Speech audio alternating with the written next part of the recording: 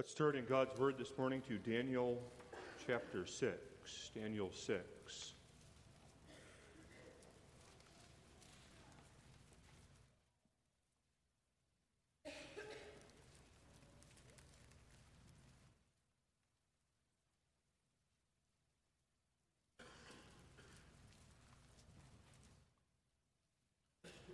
Records the history of the Israelites when they were in captivity in Babylon. We read a portion of this history. Daniel 6, it pleased Darius to set over the kingdom 120 princes, which should be over the whole kingdom. And over these 3 presidents, of whom Daniel was first, that the princes might give accounts unto them, and the king should have no damage. Then this Daniel was preferred above the presidents and princes, because an excellent spirit was in him.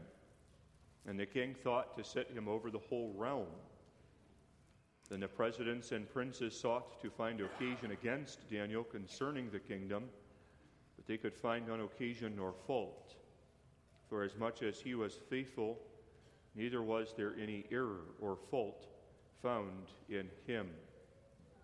Then said these men, We shall not find any occasion against this Daniel, except we find it against him concerning the law of his God.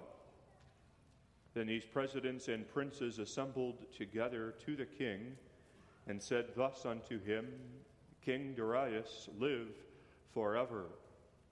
All the presidents of the kingdom, the governors and the princes, the counselors and the captains, have consulted together to establish in a royal statute and to make a firm decree that whosoever shall ask a petition of any god or man for 30 days, save of thee, O king, he shall be cast into the den of lions.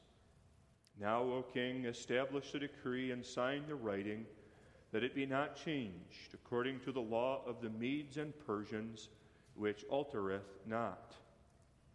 Wherefore King Darius signed the writing and the decree. Now when Daniel knew that the writing was signed, he went into his house, and his windows being opened in his chamber toward Jerusalem, he kneeled upon his knees 3 times a day and prayed, and gave thanks before his God, as he did aforetime. Then these men assembled and found Daniel praying and making supplication before his God. Then they came near and spake before the king concerning the king's decree. Hast thou not signed a decree that every man that shall ask a petition of any god or man within 30 days, save of thee, O king, shall be cast into the den of lions? The king answered and said, The thing is true, according to the law of the Medes and Persians, which altereth not. Then answered they and said before the king, That Daniel, which is of the children of the captivity of Judah, regardeth not thee, O king, nor the decree that thou hast signed, but maketh his petition 3 times a day. Then the king, when he heard these words, was sore displeased with himself, and set his heart on Daniel to deliver him. And he labored till the going down of the sun to deliver him. Then these men assembled unto the king, and said unto the king, Know, O king, that the law of the Medes and the Persians is that no decree nor statute which the king establisheth may be changed. Then the king commanded, and they brought Daniel and cast him into the den of lions. Now the king spake and said unto Daniel, Thy God, whom thou servest continually, he will deliver thee. And a stone was brought and laid upon the mouth of the den, and the king sealed it with his own signet and with the signet of his lords, that the purpose might not be changed concerning Daniel. Then the king went to his palace and passed the night fasting. Neither were instruments of music brought before him, and his sleep went from him. Then the king arose very early in the morning and went in haste unto the den of lions. And when he came to the den, he cried with a lamentable voice unto Daniel. And the king spake and said unto Daniel, O Daniel, servant of the living God, is thy God, whom thou servest continually, able to deliver thee from the lions? Then said Daniel unto the king, O king, live forever. My God hath sent his angel, and hath shut the lions' mouths, that they have not hurt me. For as much as before him innocency was found in me, and also before thee, O king, have I done no hurt. Then was the king exceeding glad for him, and commanded that they should take Daniel up out of the den. So Daniel was taken up out of the den, and no manner of hurt was found upon him, because he believed in his God. And the king commanded, and they brought those men which had accused Daniel, and they cast them into the den of lions, them, their children, and their wives. And the lions had the mastery of them, and brake all their bones in pieces, or ever they came at the bottom of the den. Then King Darius wrote unto all people, nations, and languages that dwell in all the earth, Peace be multiplied unto you. I make a decree that in every dominion of my kingdom men tremble and fear before the God of Daniel. For he is the living God, and steadfast forever, and his kingdom that which shall not be destroyed, and his dominion shall be even unto the end. He delivereth and rescueth, and he worketh signs and wonders in heaven and in earth, who hath delivered Daniel from the power of the lions. So this Daniel prospered in the reign of Darius and in the reign of Cyrus the Persian. Thus far we read God's holy and inspired word. May God bless the reading of the Holy Scriptures unto our hearts. It's on the basis of what we have read in Daniel 6 and many other passages of the Scriptures besides that we find the instruction of the Heidelberg Catechism, Lord's Day 1.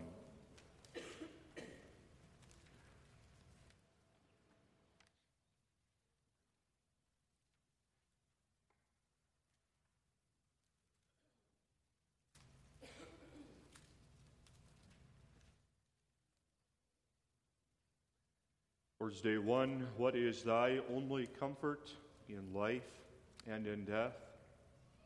That I with body and soul, both in life and death, am not my own, but belong unto my faithful Savior Jesus Christ, who, with his precious blood, hath fully satisfied for all my sins, and delivered me from all the power of the devil, and so preserves me that without the will of my heavenly Father, not a hair can fall from my head.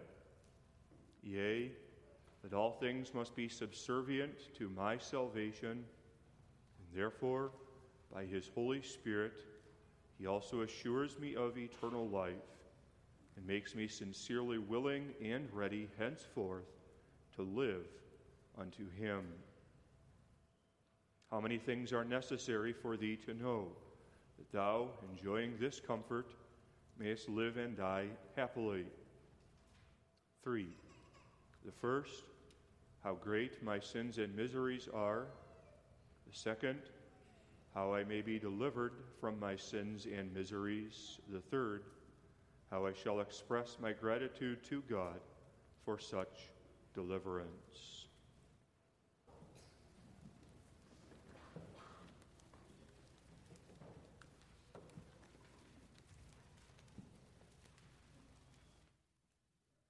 Beloved congregation in the Lord Jesus Christ, this opening Lord's Day of the Heidelberg Catechism, which is familiar to us, which is beloved unto us because of the comfort that it gives to the suffering child of God, does contain within it a difficulty. a difficulty with which every child of God struggles at one point or another.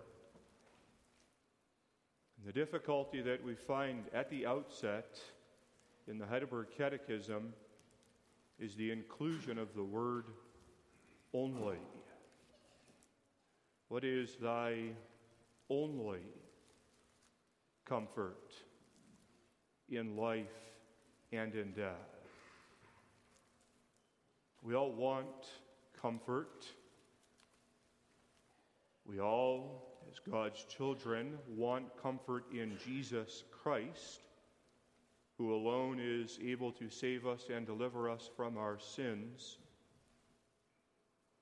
But the reality is, there are many times in the life of the child of God where, if he is being honest, he wishes that he could have Jesus Christ plus something else as his comfort in life and in death.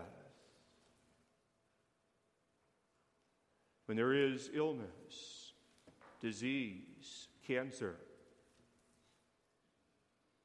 then would not one want it that his comfort be, yes, that I belong unto Jesus Christ, and in addition to that, my comfort would also be that this disease be removed from my life. When there is a prodigal son or a prodigal daughter in the home, then yes, one's prayer is, Father, grant unto me the comfort of knowing that I belong unto Jesus Christ. But in addition, my comfort also would be that this prodigal child be restored to communion with Jesus Christ.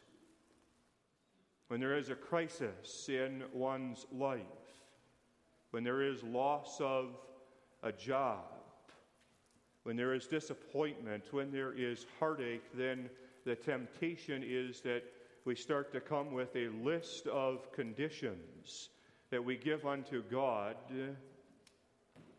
and we tell God, God, we will be comforted once this list of conditions has been fulfilled. But until these desires of my heart have been satisfied, then I will not be comforted. In distinction to that stands the clear, decisive instruction of the Catechism. The Catechism makes no allowance for adding a list of things that must first be met before the individual is comforted. But it adds, with wisdom, only. What is thy only comfort in life and in death? That I belong. Let's consider this Lord's Day this morning under the theme, My Only Comfort. First, I belong. Second, I am preserved. Looking at the middle of answer 1, so preserves me that without the will of my heavenly Father, not a hair can fall from my head. And then third, I am assured. Looking at the final part of answer 1, therefore by his Holy Spirit, he also assures me of eternal life. In the opening words of the Heidelberg Catechism, the Christian confesses from the heart and through the lips, I belong. I belong unto Jesus. This is a confession of faith that the child of God makes. There is nothing physical that one can point to that indicates I belong. One can tell whether or not they belong to a physical family because there's a physical resemblance among the siblings of that family. There's a similarity between the children of that family and the parent of that family. There's a likeness, and so one can tell whether they belong. If one truly wonders whether they are part of a family, there are tests that can be done to confirm that one belongs to that family. But how do you know that you belong in body and in soul unto Jesus Christ. A Christian makes this confession not because there is some external evidence of belonging unto Jesus Christ, but the Christian makes this confession, I belong unto Jesus, because God has given unto that child faith. That's according to the element of faith, which is the gift of God through the operations of the Holy Spirit, that the individual confesses, I belong. I belong unto God even when the circumstances of this life are not what I wish that they would be. Even when there is trial after trial, heartache after heartache, yet I belong. Even though I may not feel that I belong anywhere else, even though I may feel rejected, lonely, yet I belong.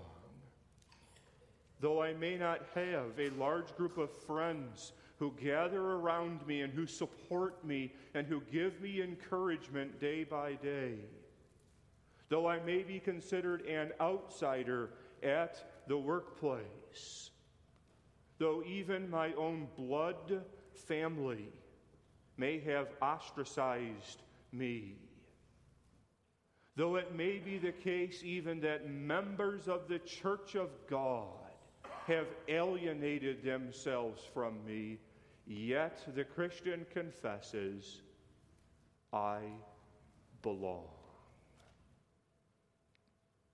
This is hardly a popular confession in today's day and age. The emphasis in our culture is on the individual. Who are you as an individual, and how can you give expression unto the unique personality that you have? The emphasis is put on individual rights, individual freedoms, individual opportunities. You can go out and you can do what you want to do. You can succeed because you have abilities. You have power. And yet here we with the church, the Reformed Church, confess, I belong. I'm part of something or someone that is bigger than me. I belong to a person. I belong to a thinking, willing, reasoning person. I belong to one who was born of a woman. I belong to one who was under the law. I belong to one who has human emotions, who stood by the grave of his friend Lazarus and wept. I belong unto one who understands what it is to be tempted in all points, such as I have been tempted. I belong. And yet I belong not merely unto one who is a human being, but I belong unto one who is also God. I belong to one who is with God in the beginning, who is the eternal Word of God. I belong to one who rules over the wind and the seas, the one who stopped the mouths of the lions when Daniel was cast into the lion's den. I belong unto the one who sits enthroned at the right hand of the Majesty on high, and to whom all power and dominion has been given in heaven above and in earth beneath. I belong unto Jesus. I belong unto one who so loved me that he laid down his life for me at Calvary. I belong unto one who made full satisfaction for every one of my sins at that accursed tree. I belong unto one who gave himself up for the offenses of God's people. I belong. How do I belong? How is it the case that every one of God's children belongs? It's not, you understand, by virtue of our decision. It's not because we recognized our lack and our need. It's not because we saw that there was a void in our lives and then we went searching and looking for something bigger than ourselves that we could fit into, where we could find a place, where we could have a name and a position. And then we looked out and we saw that, the body of Jesus Christ looks like a good place for me to belong. So I am going to go out and join this body of Jesus Christ so that I can say I belong unto that body. But the reality is that by nature we are sinners, and the Scriptures declare that God has no pleasure in wickedness, neither shall the evil dwell with God. Sin creates a chasm between God and between the sinner. There is a chasm greater than the Grand Canyon, and there is no way that the child can reach out across that canyon and grab a hold of Jesus Christ and cling to Jesus Christ by himself. Not only is it the case that the sinner by nature is unable to reach across that chasm and grab a hold of Jesus Christ, but the sinner by nature wants absolutely nothing to do with Jesus Christ. The sinner maintains, I am content in my position. I would rather belong unto myself. I would rather rule over myself, be independent, be self-governing, rather than confessing that I belong and am the possession of someone else. How is it that we belong? Ultimately, and in the deepest sense, we belong because of God's eternal and unchangeable decree of election. I belong because God chose me. I belong because God, as he considered the entirety of the human race and saw every single person that would have existence upon this earth, God, in his grace and in his love, chose me. And he took his pen and with the blood of his Son wrote my name down in the Lamb's book of life. I belong because God is the God of love. This, beloved, is your comfort and my comfort. My comfort in life and in death is that I belong. Comfort, you understand, is different than being comfortable. We all want to be comfortable. We all want difficulties, hardships, obstacles, financial concerns, health concerns, family difficulties removed out of our life. But the confession of the Catechism is not that I am comfortable because I belong unto Jesus Christ, but I have comfort because I belong unto Jesus Christ. My comfort is not that all is going well for me at this present point in time. My comfort is not that I am surrounded by family and by friends at this particular moment in time. It could be that God in his wisdom has removed many earthly comforts from me. It could be that God has stripped me of many things that would make my lot and my place upon this earth easy. It could be that God has called me to walk down a road which is very, very lonely. Perhaps God has given unto an individual the calling to walk even as Daniel, who was alone in a distant and foreign land, exiled from the covenant nation of Israel. And there in that foreign nation, he was rejected by the other princes of the land. They despised him exactly because of his godliness. And so the other princes concocted a plan to get rid of this man named Daniel.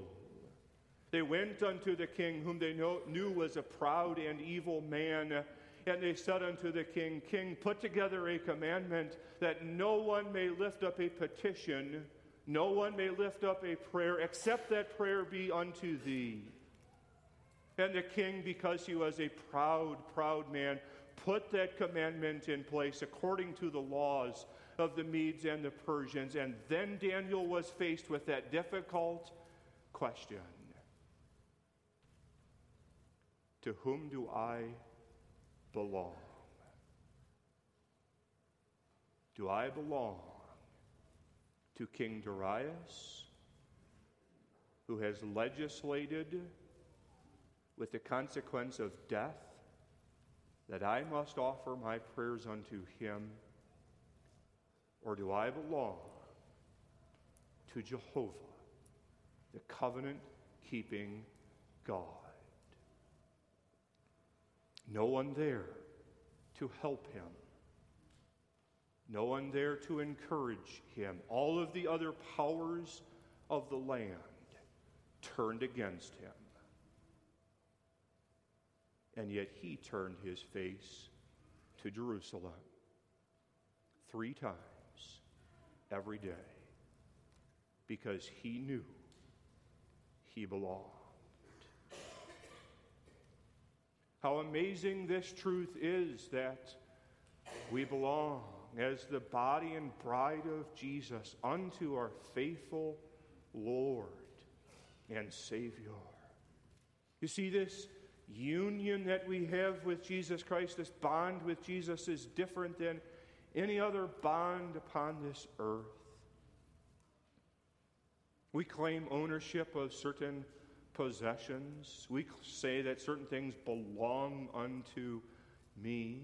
Children learn that at a young age. This is mine. This belongs to me. Hands off. Don't touch it. The child becomes very defensive of that toy that belongs unto him. The child is willing to fight off others who will try to take that toy away from that child. That child understands already the idea of ownership and possession. And to that child, having that particular toy is very important to that child. And yet the reality is, if someone were to take that toy away from the child, though the child certainly would be disheartened, upset, and angry, the child would go on. The child would eventually move past the point of sorrow over that particular item being removed from his life, and he would move on. But that does not illustrate for us the relationship that Jesus has with us. It is not the case that Jesus Christ says, this person is mine, and that Jesus Christ becomes defensive and that Jesus Christ will fight for this person. But if this person is taken away from Jesus Christ, well, perhaps he would be sorrowful for a period of time, but then eventually he would move on and his life would be complete without this individual in his life. That is not the case.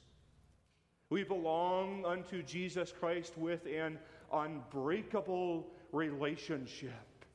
We belong unto Jesus Christ in such a way that the Scriptures teach us that we are the very body of Jesus Christ. He is the head, and we are the members of the body. And to take away a person from Jesus Christ would be to take away the very body of Jesus Christ.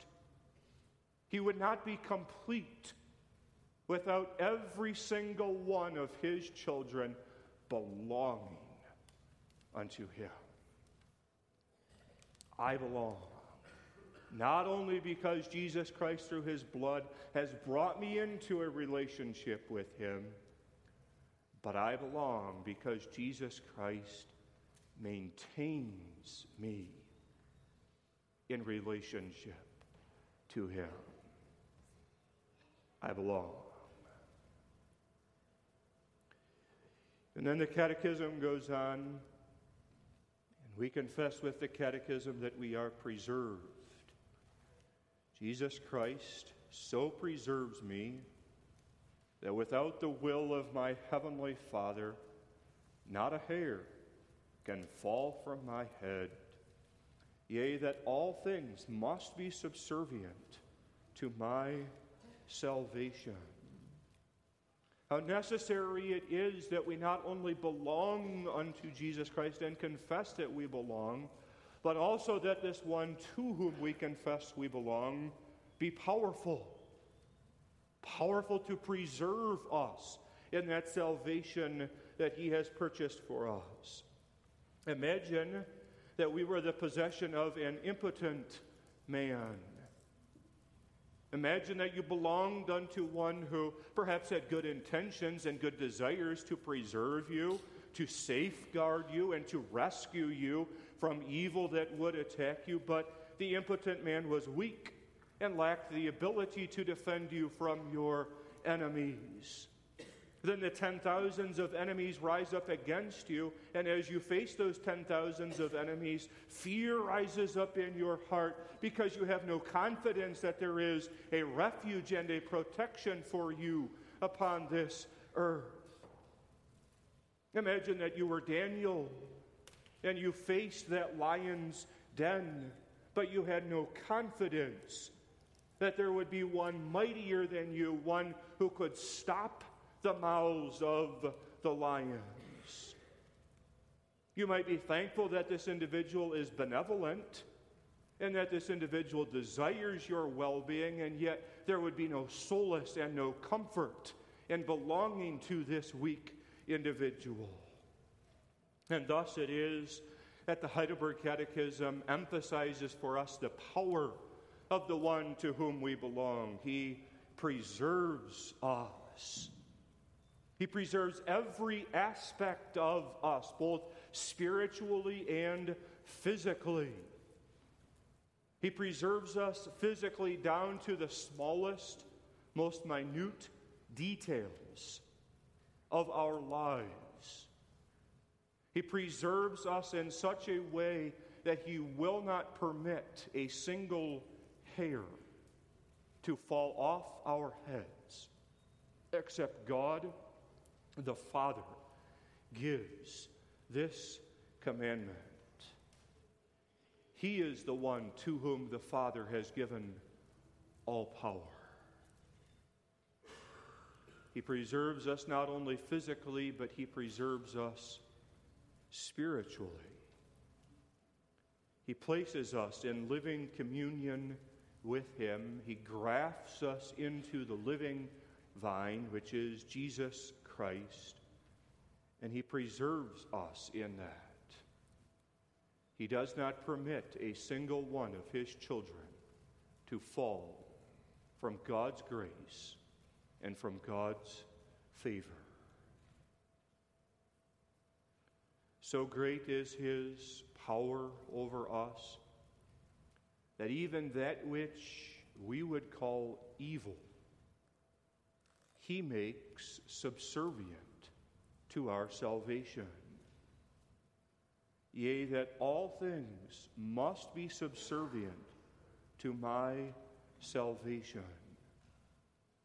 How far removed is the Catechism from teaching dualism? Dualism teaches that there is not one source of power, but there are two sources of power. God has power and the devil has power. God uses his power for things that are good, for things that are upright, for things that would bless the people of God. But then the devil also has power, and the devil uses his power for that which is devious, for that which is hurtful, for that which would destroy or harm the people of God. And then according to the teacher of dualism there is throughout all ages, then this conflict between the power that God has and the power that the devil has. And at times it seems that the power of God is ahead when there is peace on this earth, when there is prosperity among the nations, when the nations set down their swords and their weapons and they have harmony one with another, then they would say, okay, God now is winning the battle here. But then there are other times when evil reigns, when there is division in the nation, when there is conflict in the church or even in the homes, that then they would maintain, well, now the devil is getting the upper hand in this battle. The person who is a dualist might hope, he might hold forth hope that in the end God will win. He might even say, I trust that God will give us the final victory, but throughout all of the ages of this earth, man is held in suspense as there is this battle between the power that is God's and the power that is the devil's. In distinction from that, the Catechism teaches all things must be subservient to my salvation.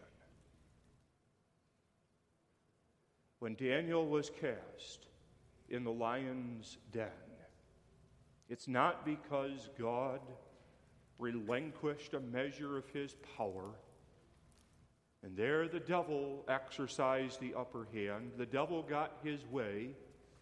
The evil princes got what they wanted. And against the will of the Father, Daniel was cast into that pit. But rather, God ruled over Daniel, going down. God the Father had a plan, a purpose. He commissioned Daniel to go into the lion's den so that God, through the angel of the Lord, might reach down and shut the lions' mouths.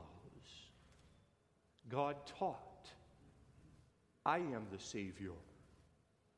I will deliver my people, and I will be glorified. We cannot always make sense of or understand why God does what he does. There are certain trials that make no sense to us as human beings. There are some trials that go on year after year. We seek to understand why these hardships would be in our lives, and yet there is perhaps no clear answer. Faith does not demand of God an explanation, but faith trusts that the God who is so great that the heavens of heavens cannot contain him has a plan, and his plan is the redemption of his people through Jesus Christ and the glory of his almighty name throughout all the nations of the earth. All things are subservient to my salvation. Therefore, the Catechism concludes, we are assured. Therefore, by his Holy Spirit, he also assures me of eternal life and makes me sincerely willing and ready henceforth to live unto him. The one who assures, according to the Catechism, is the Holy Spirit. We cannot see the Holy Spirit. He is invisible, and yet we can sense the power of the invisible operations of the Holy Spirit in our hearts.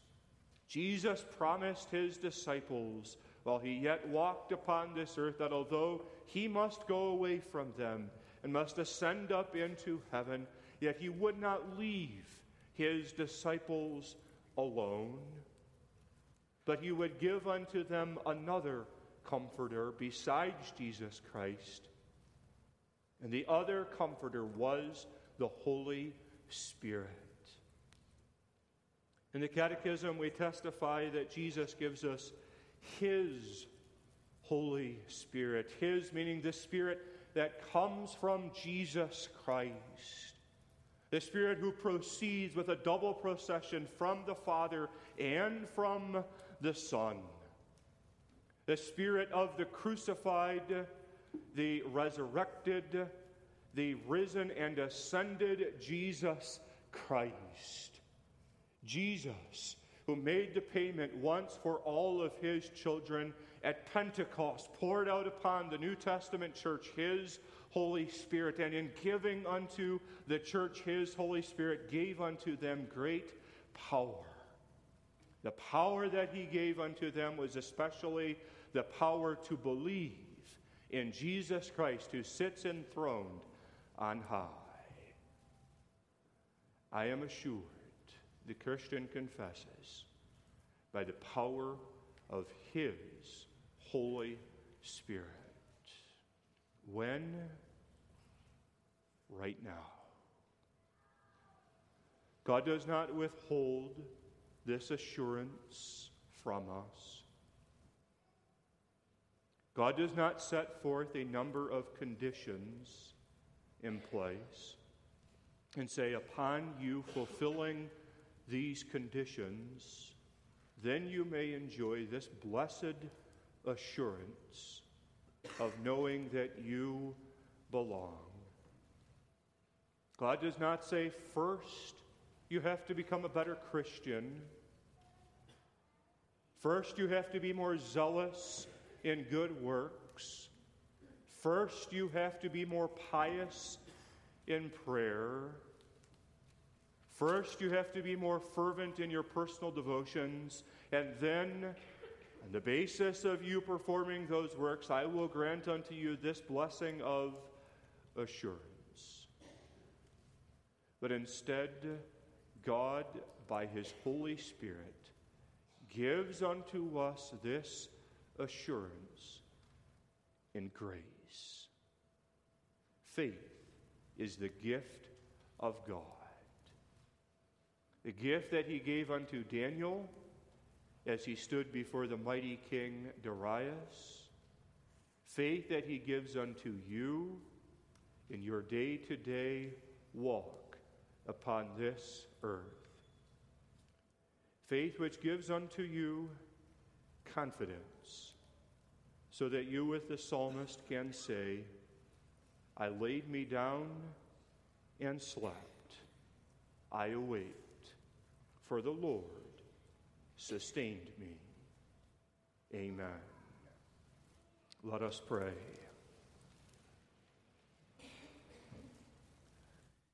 Our Father and our God in heaven, we confess that at times we can be very fearful, so much so that if we had the wings of a bird, we would fly far away. And yet Thou art good, Thou art gracious, and Thou dost teach us that we need not fly away, for we find safety under the refuge of Thy almighty wings. Wilt Thou grant unto us peace, comfort, and hope. Wilt Thou forgive us our sins for Jesus' sake. Amen.